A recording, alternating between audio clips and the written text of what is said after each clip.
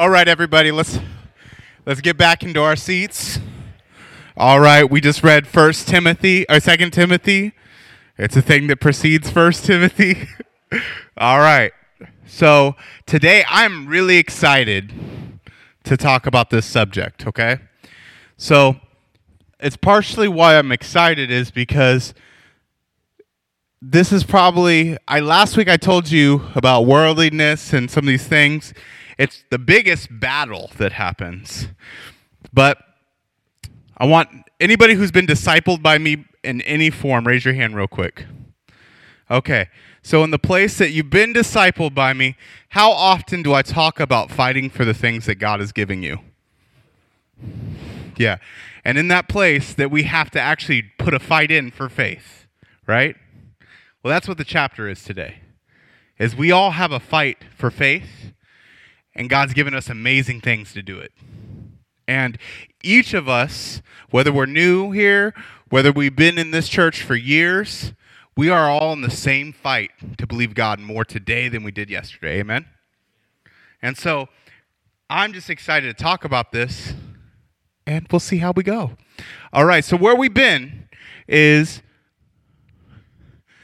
we've been on this road where there's many different turns you can take, but it comes down to a place where we have been given a gospel, and it's a Jesus who is alive, who's strong, who's good, who's caring, who in the middle of us being lost died so that we could be restored back into relationship, that we could be adopted and brought into a new identity. Amen?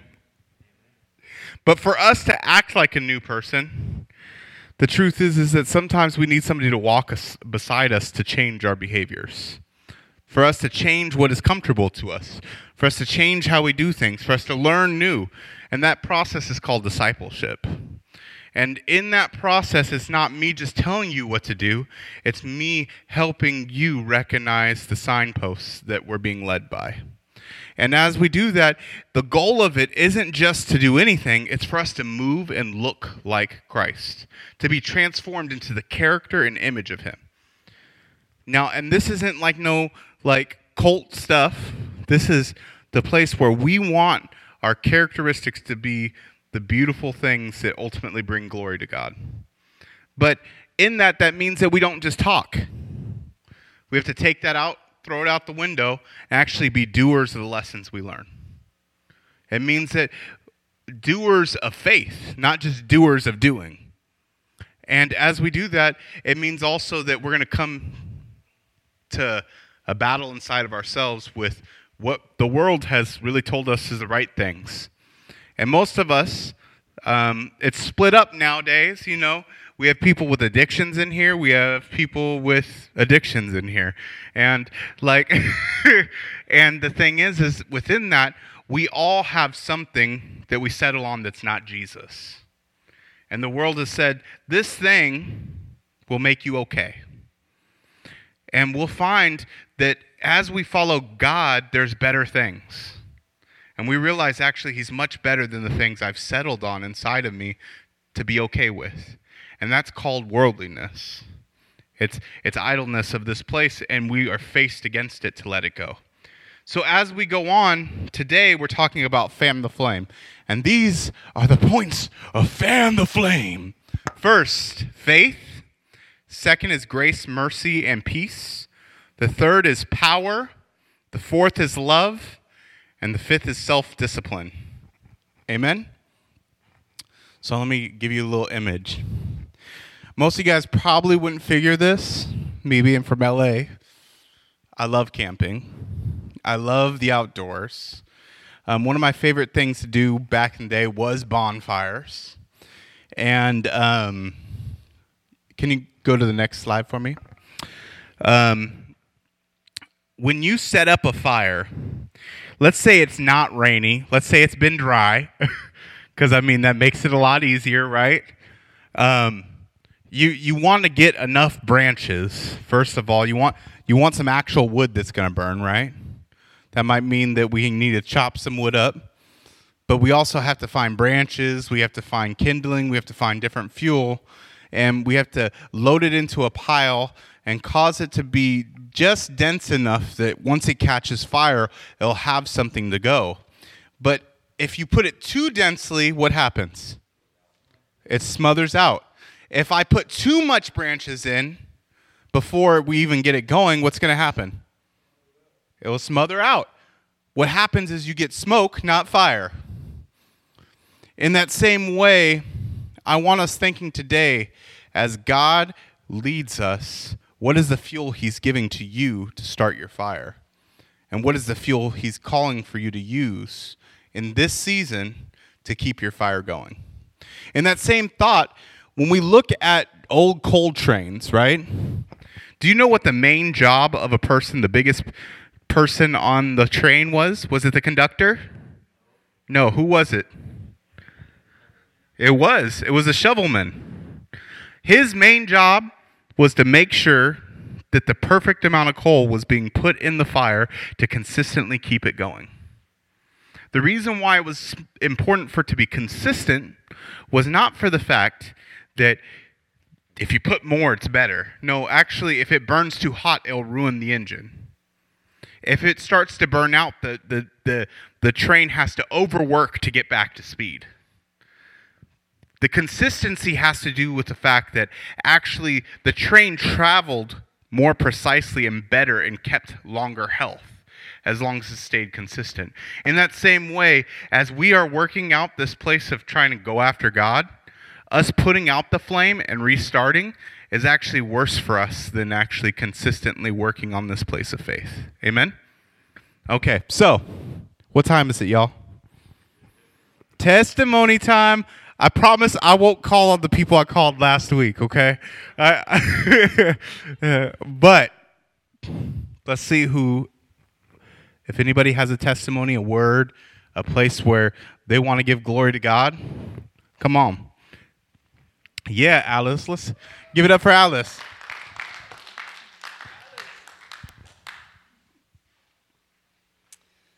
Well, I want to praise God. You know, we all have a plan, and God has a plan for our lives. Well, I'll tell you a little bit about what had happened in my life. I grew up in Illinois with 6 kids in our family, which was a good thing that I look back now, because we had our ups and downs, but the Lord was with us then. And the Lord gave me a good Christian man that I married. And a year later, we had a son. Well, our son, when he turned 2, we found out he had leukemia. And this wasn't just yesterday. This was back a while. And then they had just certain medications. And he lived for a year and a half. And he went through all the medications and things. It didn't work out. And finally meningitis set in. And the Lord took him home at 3.5. You know, through that, the experiences we experience, well, then the Lord helps us through it. He's always been faithful. Well, 5 months later, after he died, we had a daughter. And as soon as she was born, we found out that she had mental problems. And she was very slow. We had our ups and downs with her. But the Lord gave her to us for 44 years. And that was quite a, hard situation, dealing with a child that was slow, that had at times anger problems and not understanding fears that she went through. But the Lord helped us through that. And then 6 years later, Christina came along. And we're very thankful for her. And then 3 years ago, my husband was taken home to be with the Lord. And I praise the Lord for that, because I think, I'm glad he doesn't have to go through this virus and all the things that's going on in our world. But when we persevere, we keep going through these things, the Lord's there, and he's faithful. He's been with us and will continue to be with us. And I know that they're in heaven. And I just praise the Lord for that. So I just wanted to share that with you, that God is faithful. Even what you go through, we persevere on. And we grow through it. And, it gives me more compassion for others that are going through difficult situations. There's lessons to be learned through it all. Even though we don't understand, we think, well, when we get married, everything's going to be perfect, and we're going to raise these great kids, and, but God is faithful, and I just wanted to share that. Thank you so much, Alice. All right, who else? First of all, I just want to say that was powerful. All right, come on, Brother Dame. But thank you again, Alice. Hallelujah. Amen. That is a testimony for us young people who haven't lived long enough to see that kind of a struggle. It is encouraging. I have a quick testimony this morning about a father who is real. So I've been being discipled by Stefan probably since 2015. And, I grew up in the foster care system. I grew up coming from a Nigerian father who was deported and a mom that was addicted to heroin. And that culture living in Oakland, California was very much built upon a bunch of fatherless young men. But on top of that, people who have rules and beliefs that say, if you don't take care of yourself, no one else will. And that's been one of my things. It's like, I got to take care of myself. I can't depend on people. I can't depend on the government. I'm going to be successful. And so in this place this last year, during the pandemic, through discipleship, through having people in my life that kind of hold me accountable, I got a job where I actually started to excel really well. Working for a company called Alpha Environmental. Alpha, it's an environmental company, deals with hazardous waste. Somehow, I've been doing really well. During the pandemic, I got a promotion to management. Thankful for the community around me that have helped me to be excellent. I got a promotion during the pandemic, right? Doing well, boom, boom. Jumped up to the 60K bracket where I'm making 60K a year. This year, starts off, boom, going at it, building, meeting goals. Then he's like, hey, we want to give you another $12,000 a year raise. That's not the testimony part, though. The testimony part is that God as a father continues to manifest in my life in very uncomfortable ways.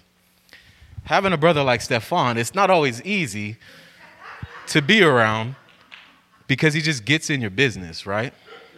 And last Wednesday, we were going through a discipleship meeting where we're talking about finances, talking about the value of the Lord Jesus Christ and what you've received. And is the value of what you've received good enough for you to put those rules down? And for me, that's a hard challenge because I'm in a place where I'm successful now. I can start building, getting stock. There's all these things I could start doing. I could look into what the bigger guys are talking about in my corporation, how they're investing over here and over there. And then we're having a meeting about how are you tithing? How is your financial stability? Not in the sense of are you building money, but how are you giving back to God? How are you investing into the kingdom? And it's like, man, as a father, it's very much something that I haven't experienced where someone gets into my world to say, okay, I see how much money you're making, but the house of the Lord is neglected. So I've been being challenged to be a bigger tither because not only am I working for Alpha, but I'm also part of a community where the biggest thing that we have to give is ourselves, not how we worship ourselves. Does that make sense? And there's an interesting thing because me, God is a God of detail. You got a slide up there that says where we've been, where we're going. Everybody saw that freeway sign. How many people noticed, if you had attention to detail, that S was missing on the Salem? Who saw that? It just said Elam, right? And I'm like, this is funny. But God was like, look up what Elam means. So I looked it up on my phone, and in Portuguese, ALEM actually means beyond. And I felt like God was saying, this year I want you to go beyond the limitations that you've placed on yourself and into the further places of responsibility. So, amen.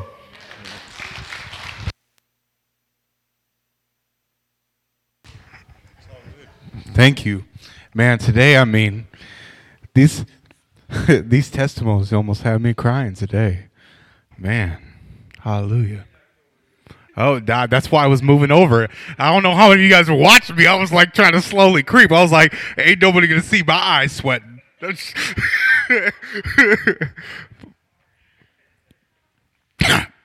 just joking. Excuse me. I blame it on Mike. But anyway, so yeah, that was powerful. As we're moving on today, in this place where we see that God is faithful, and there's a place where God is stirring our hearts today through giving us family that we didn't know like could even exist. There's a place where we have to see where God is stirring each of us because it's so different. Like you are met in the middle of your mess. You are met in the middle of where you're not enough. And our faithful God meets that place. And he starts something with dead wood, kindling things that are dead. Because the truth is, once again, going back to the fire illustration, how many of us... Yep, my phone. That was me. It wasn't Jesus. Anyway, so how many of us, don't worry about it, just put it on the seat. How many of us have ever started a fire with living branches and leaves? How good does that work? It doesn't. So the only way to start a fire is with dead things. And God starts those fires with the same dead things that are living in us. And so when we look at it, the whole premise of today's scripture is 2 Timothy 1 through 6. Chapter 1, verse 6. And it says, "That is why I remind you to fan into flame the gracious gift of God, that inner fire, that special endowment, which is in you, though the laying on of my hands, with those of the elders at your ordination." Normally, I'd talk about the laying on of hands and all that stuff, but we're talking about discipleship today. We're talking about the place where ultimately we are walking out real relationship here. And there's a place that as we look at this flame, we have to continue to put something in it. That flame we'll talk more about later. But one of the things I also want us to look at is in verse 5, it puts out this place that shows that this is, hello. It's not a one-time thing. This is not a one-time thing. This is a continuous feeding of that flame. Because in verse 5 it says that he knows his grandmother had faith. He knew his mother had faith. And he has genuine faith. And then he goes on to say, fan your flame. So in that place, we have to see that this is not a one-time thing, but it's a continuous walk for all of us. One that takes us putting the kindling into our fire. But as I said before, I really want to get into that flame. I have to talk about the one thing that actually will be the raining of the fire. It will rain on the fire instead of fan it. And that is, there's behaviors that instead of fanning our flame, will actually be like rain that smothers our flame. See, it doesn't actually even it won't overwhelm it immediately because we've all been in fire where the rain drifts out, but it'll slowly bring it down to smoke. And it does it by making it all about us. These behaviors are surrounded about us. And what do you guys think it is? You guys think? Any guesses? What'd you say? Forgiveness is the center of what this subject is. What does it normally mean why do we need to forgive somebody? Where offense. The biggest thing to put out our fire is our rights and our offense. Go ahead and go to the next slide. And see, there can be an amazing fire that goes on, but as soon as you start withholding yourself because you were offended, you were hurt, and you're looking for your rights, is the quickest time you'll stop putting what's been given to you to be put in that fire so that you can protect yourself. In Matthew 5:39, it says, "But I say to you, do not resist an evil person who insults you or violates your rights, but whoever slaps you on the right cheek, turn other towards him also. Simply ignore insignificant insults or trivial losses, and do not bother to retaliate. Maintain your dignity, your respect, and your poise." I'm going to say something kind of offensive. That's new, right? You have no rights. In the kingdom of God, the only right we have is to choose to not be with him. And the retaliation we choose, the things we choose, our own time, no right to money, we look at these things and we want to cling and we say, I have all these things that the American dream sells me. But I deserve it. I want it. The truth is that those objections have to come from a place of you not feeling safe and trusting God. And there's a place where in God, what he's trying to lead us to is himself. See, what's interesting, the reason why I wanted to start at this place is for us to recognize the biggest barrier for you to be on fire, or even you to be thankful, or you to be trusting, is you seeking your rights and being protected by your offense. Because even looking at this scripture, it says, if somebody slaps you, offer him the other cheek. I don't know about you, this would be a difficult thing for me. I think that we look at this, and it's built off of two laws in the Old Testament. One's in Exodus 21, the other one's in Leviticus 24. They have to do with a weighing system that the Jews actually built to choose how to judge people and put things out. In Deuteronomy 19:21, it says, "Thus you shall not show pity, life for a life, eye for an eye, tooth for a tooth, hand for a hand, foot for a foot." Do you guys know, was that original to the Bible? No, that was not original to the Bible. In fact, this existed already. It was a tribal law. It's the oldest recorded law in all of history. And it's known as the Rex Talionis. And what it has to do is tit for tat. And it really came around, there's a guy named Hammurabi, and he reigned in Babylon from 2285 to 2242. But as we see, this was a law that was put in place by Moses because it really reflected a lot of what was happening in the land. We also know that all order came from God, right? So this was a place of order that God was giving. A lot of people also think this law, tit for tat, is a law of savagery. They think that it's a place of brutality. But actually, it was a law of mercy. Because it was a place and time when tribalism would wipe each other out if they were done wrong. It wouldn't be justice against one individual. It'd be against a whole people. And up to that point, it was until they had been met with enough justice that they felt satisfied. So this law came to say, you're only allowed exactly what has happened. But to even take it further, it limited the vengeance, but then it also was never enforced by the person individually. The judge had to enforce it. So that means the person didn't even have the right to choose how much that was worth.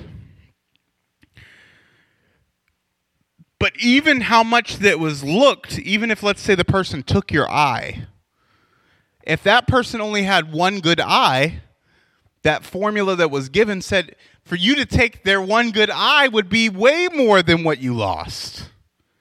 So it wasn't even justice to the level you thought because the formula was so specific. Most of the times it had to do with money, had to do with reparations, and all these different things. But the truth is that what this shows is we all believe in fair play. We all want righteousness and justice. We all have a deep desire within us to know the protection and liberties that we've been given will be protected and cared for, and the privileges we will actually get to participate with. Even when we look at our own Declaration of Independence, right? It says, all men are created equal, that they are endowed by their Creator with certain unalienable rights. This comes from a deep place within us that seeks justice right from the get-go. But when we look at something and we take a candid look, and Jesus says, if somebody slaps you in the face, offer them the other cheek. Is that saying that we got that right? No, because to even take it one step further, did you guys know that slapping somebody with the back of your hand, which is what would have to happen for somebody to slap you twice from the same position, when you offer them the other cheek, was way more disrespectful. It was actually like you're humiliating the person. So what it's saying here is not just to offer them the same place to hurt you, but it's saying actually if a person plots to hurt you, humiliate you, disrespect you, even does it again, forgive them. Because within this place of you taking rights, it only hurts you. And the reason why I wanted to start here is because nobody can take your relationship with Jesus. Nobody. In this day and age, we have to see our behaviors, our actions. They'll reveal what we're worshiping in that moment. And the most easy way for you to find yourself worshiping you is our offense and where we got to protect ourselves. But the thing is when we look at the example of God and the way that he loves us, he does it in a way that is because of his character, his relationship, his integrity. Are you called to the same thing? Are you called to walk in a relationship with Jesus that's defined off you and him, or you and the people who are surrounding you? The truth is our offense and rights are to be checked at the door so that we can actually see our God for how amazing he is. Because ultimately, at the end of the day, when I go to the show, all I'm going to want to look at is the star. I'm not going to care about the crowd. Okay. I'm going to start getting hyped now, okay, you guys? I got past the hard part. Woo! I had to go over that because I think that the biggest separation we find, even if I said all the next part and we didn't hear that, we wouldn't get to participate with it. And it's more important to me that you get to taste something good than me just show you a really good infomercial. Amen? All right. So now we're going to get to the part I'm really hyped about. So when we fan this flame, I guess I can speak English. I'm not going to make the joke I was going to make. And so when we fan the flame, we have to see that it's a place where God is putting something. He's reacting. There's a moment that's engaging you. There's something that's happening inside of you that's amazing, that's going to light the life up inside of you. Whether you are desperate, where you're depressed, where you're lonely, where you're struggling, when you're at your bottom, our God meets you in the middle of that place to bring life. And it starts with one thing. It starts with faith. Maybe it's, when we look at in this verse, it says, I remember your sincere and unqualified faith, the surrendering of your entire self to God in Christ with confident trust in his power, wisdom, and goodness, a faith which first lived in the heart of your grandmother, Lois, and your mother, Eunice. And I'm confident that it is in you as well. See, faith is like the actual air of our fire. It does not actually matter how much material, how much fuel you have. If you do not have air, you do not have fire.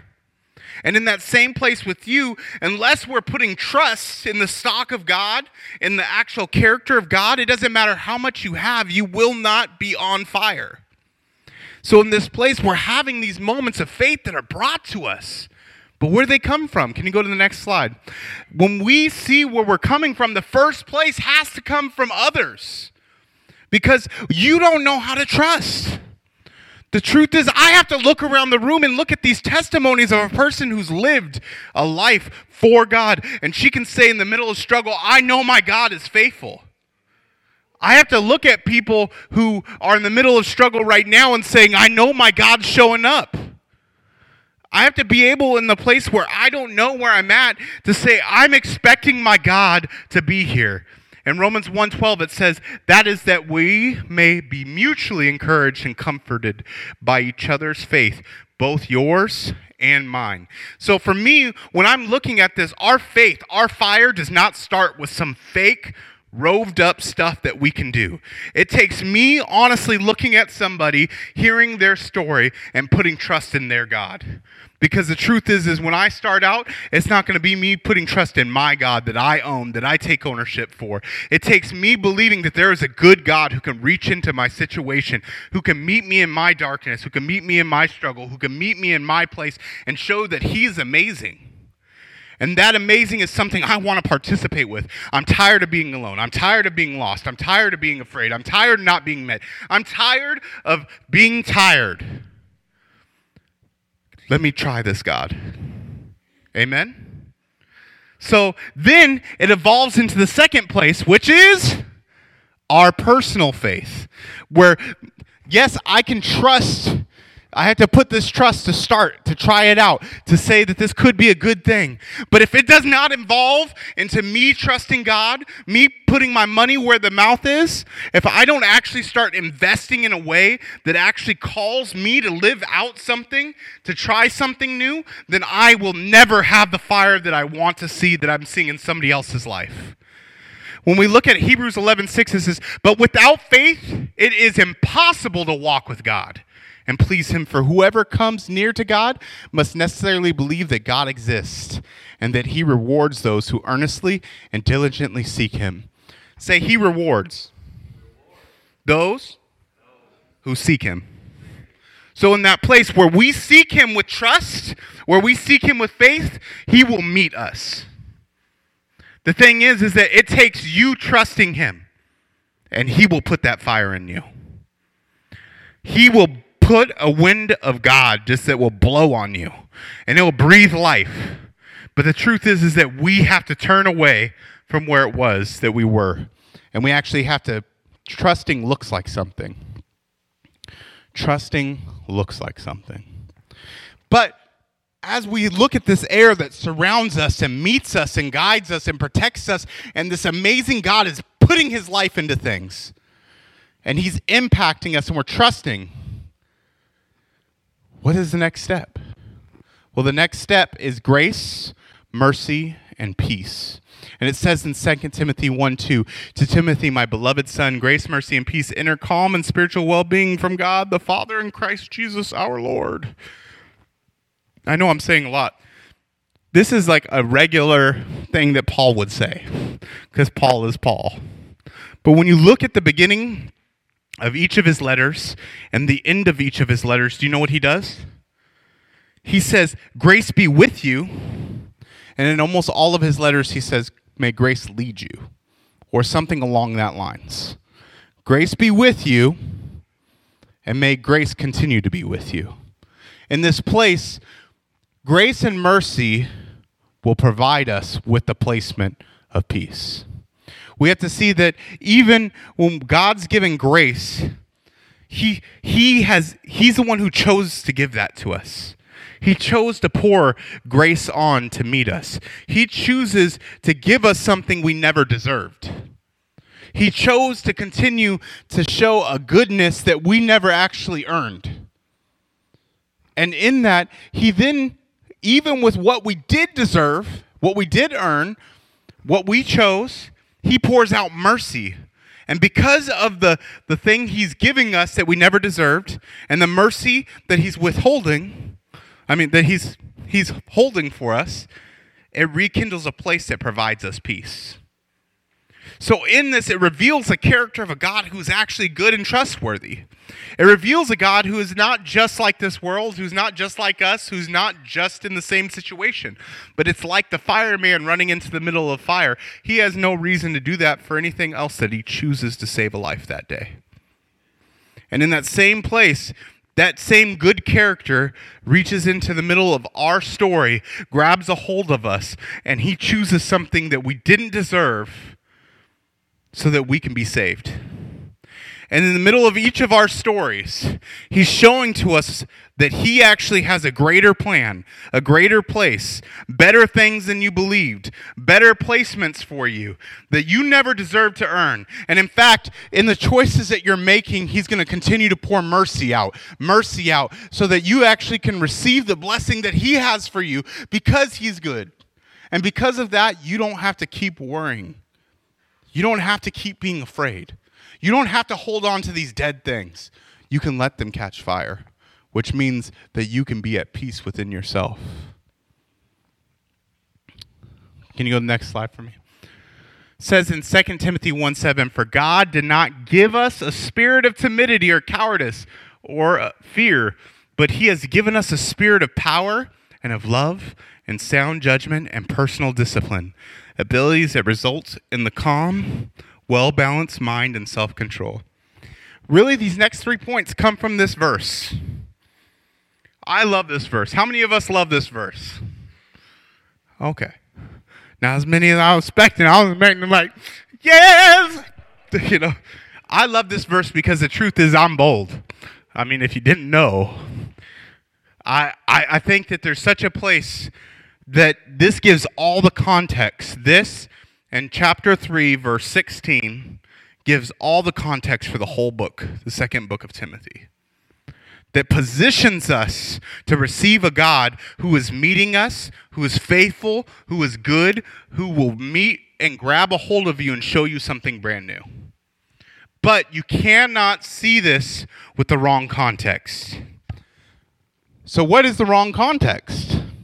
Well, the mistake we make is what is the power it's talking about. Can you go to the next thing?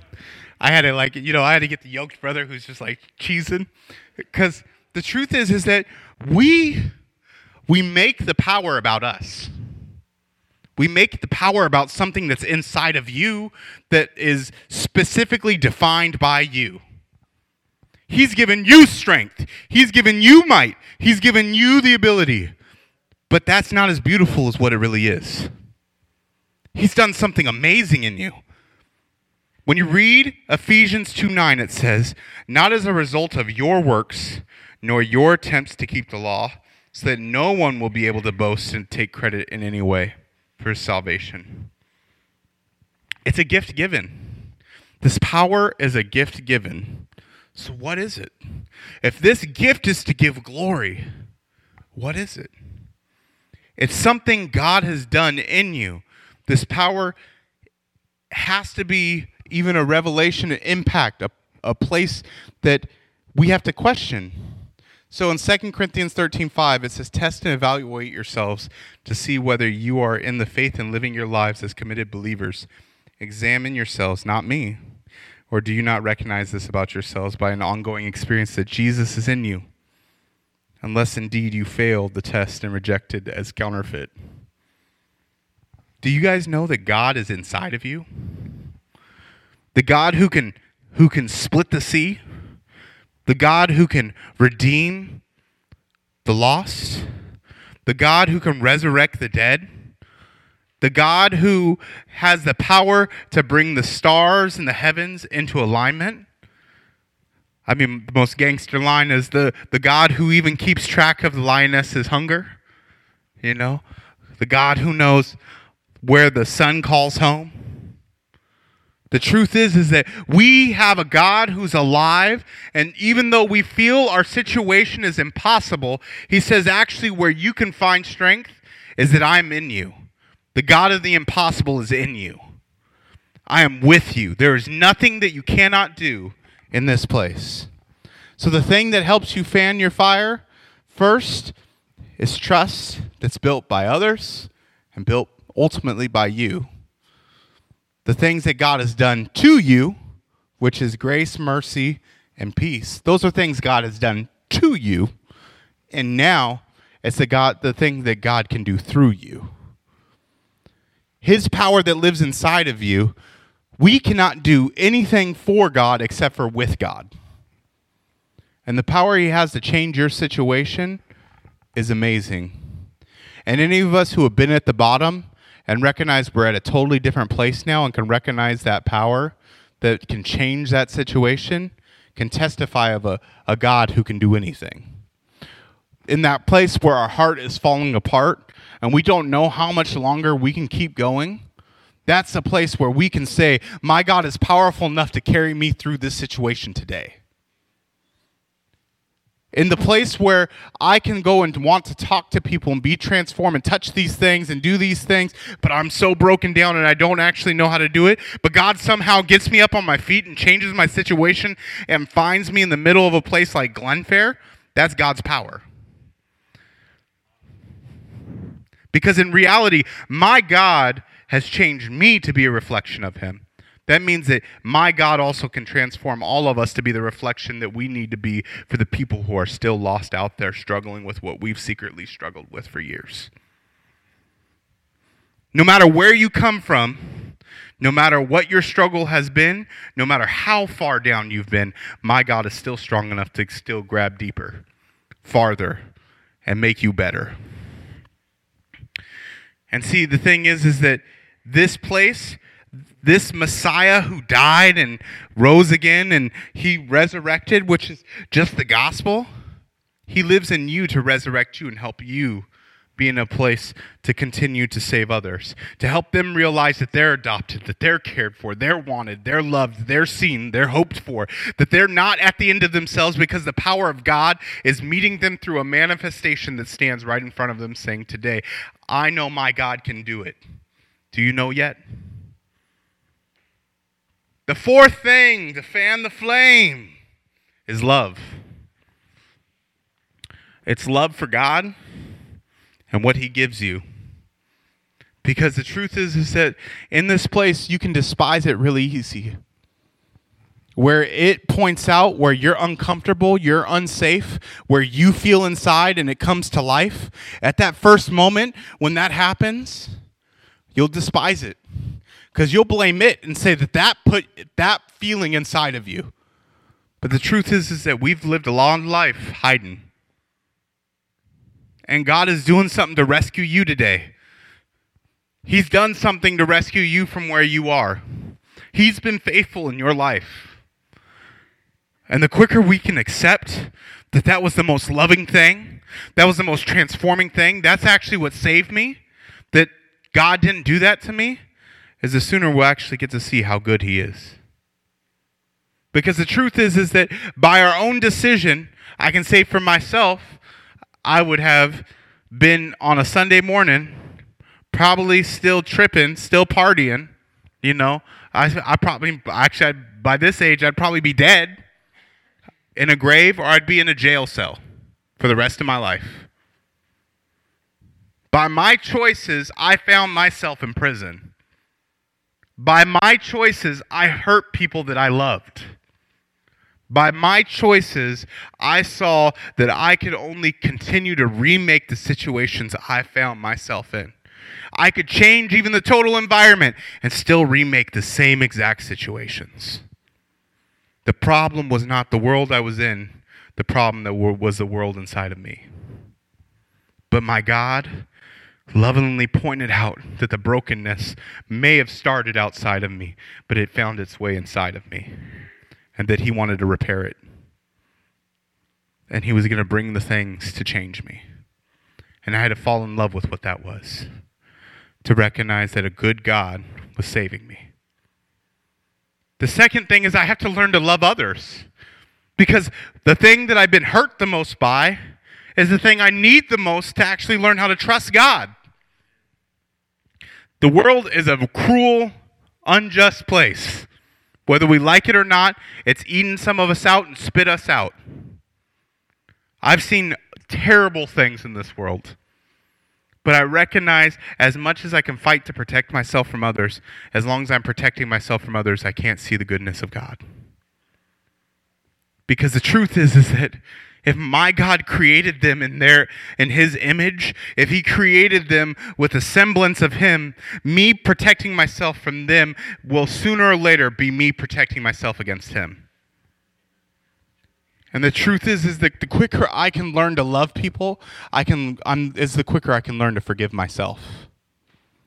And the quicker I can forgive myself is the quicker I actually can learn to forgive others for how they've hurt me. I have to learn to love. But it also is that I have to learn to love what God is doing. Because this flame is not just for me. It's not just for me. It is the warmth, it's the life, it's this place that will soup up. But until I can surrender my will, every time that the stuff that's not for me shows up, my flame I'll try and protect it.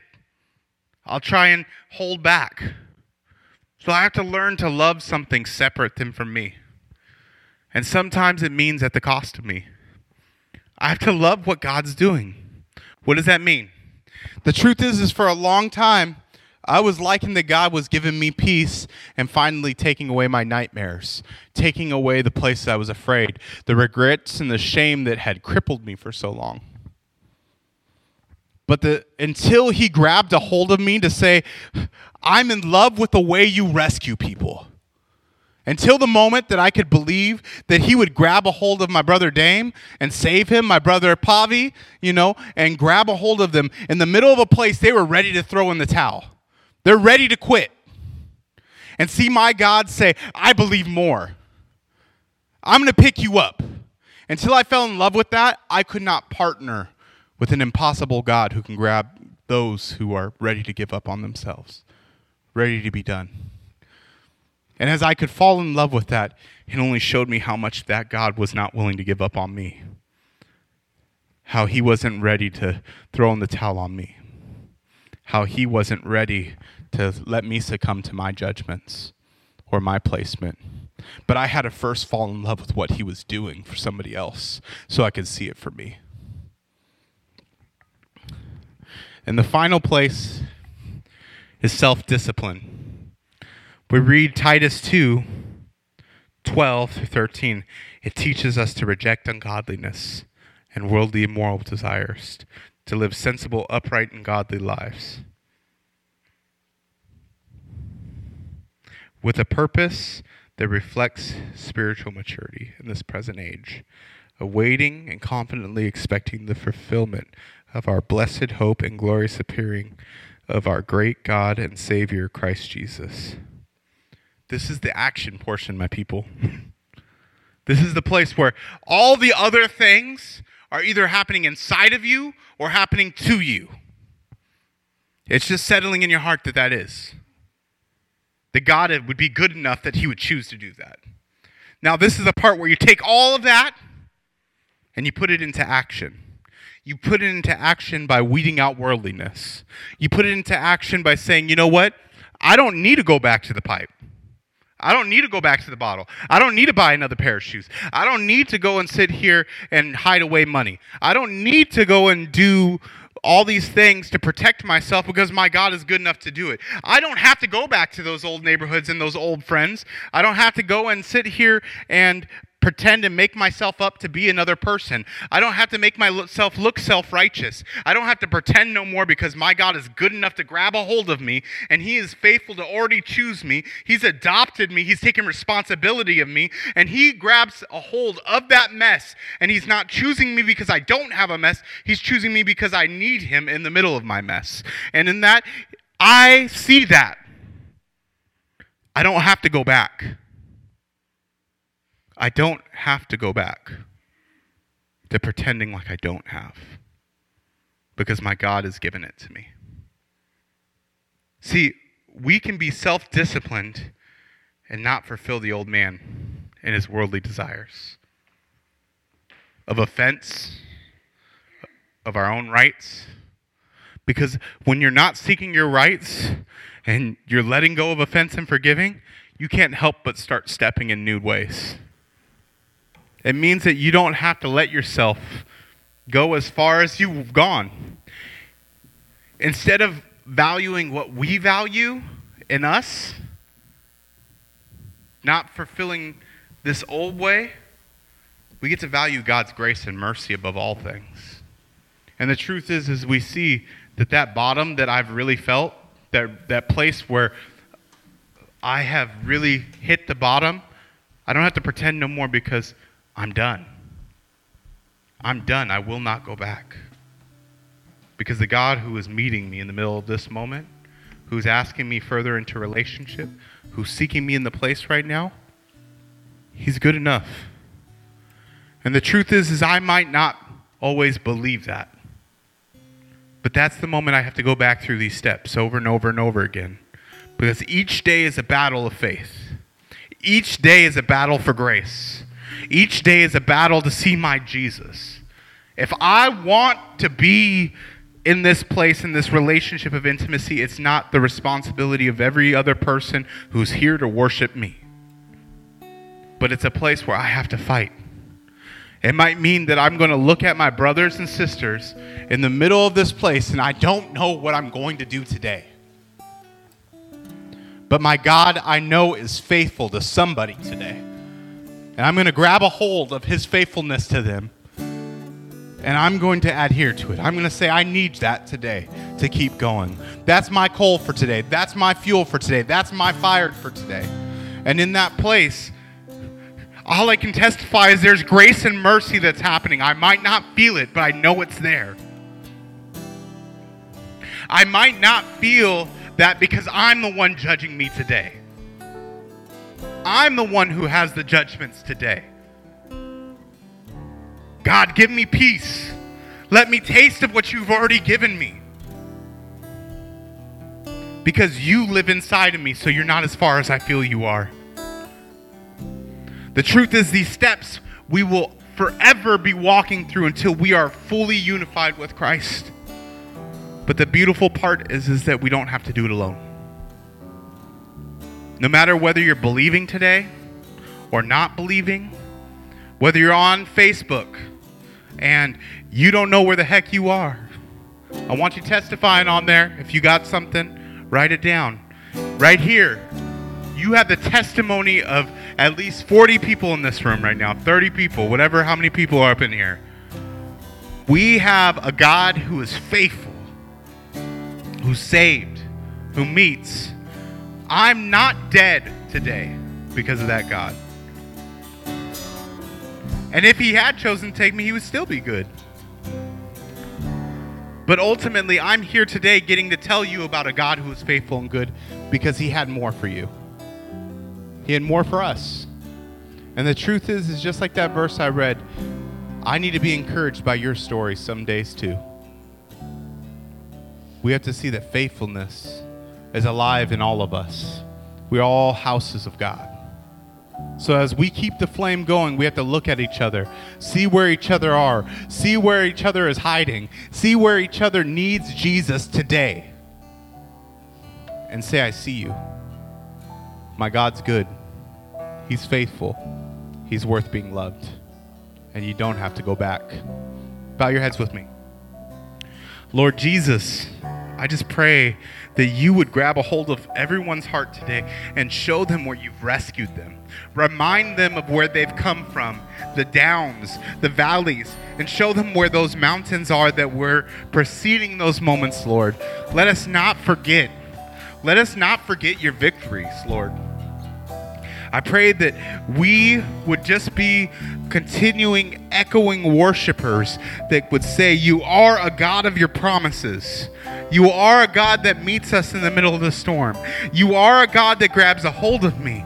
You are a God that helps me put my pride down. I was not the one who got through that. I was the one who made that situation. You're the one who grabbed a hold of me. You're the one who rescued me. You're the one who loves me. You're the one who's seeking me. And you continue to do the impossible for the people I see around me. So Lord, obviously you're doing it for me. Lord, I pray that you would bear witness to this in everybody's heart today. You would sow seeds. You would stir them up. And where the questions are, they would be bold enough to ask them. For you did not give us a spirit of fear, but you gave us a spirit of power, love, and a sound mind. Pray these things in your name. Amen.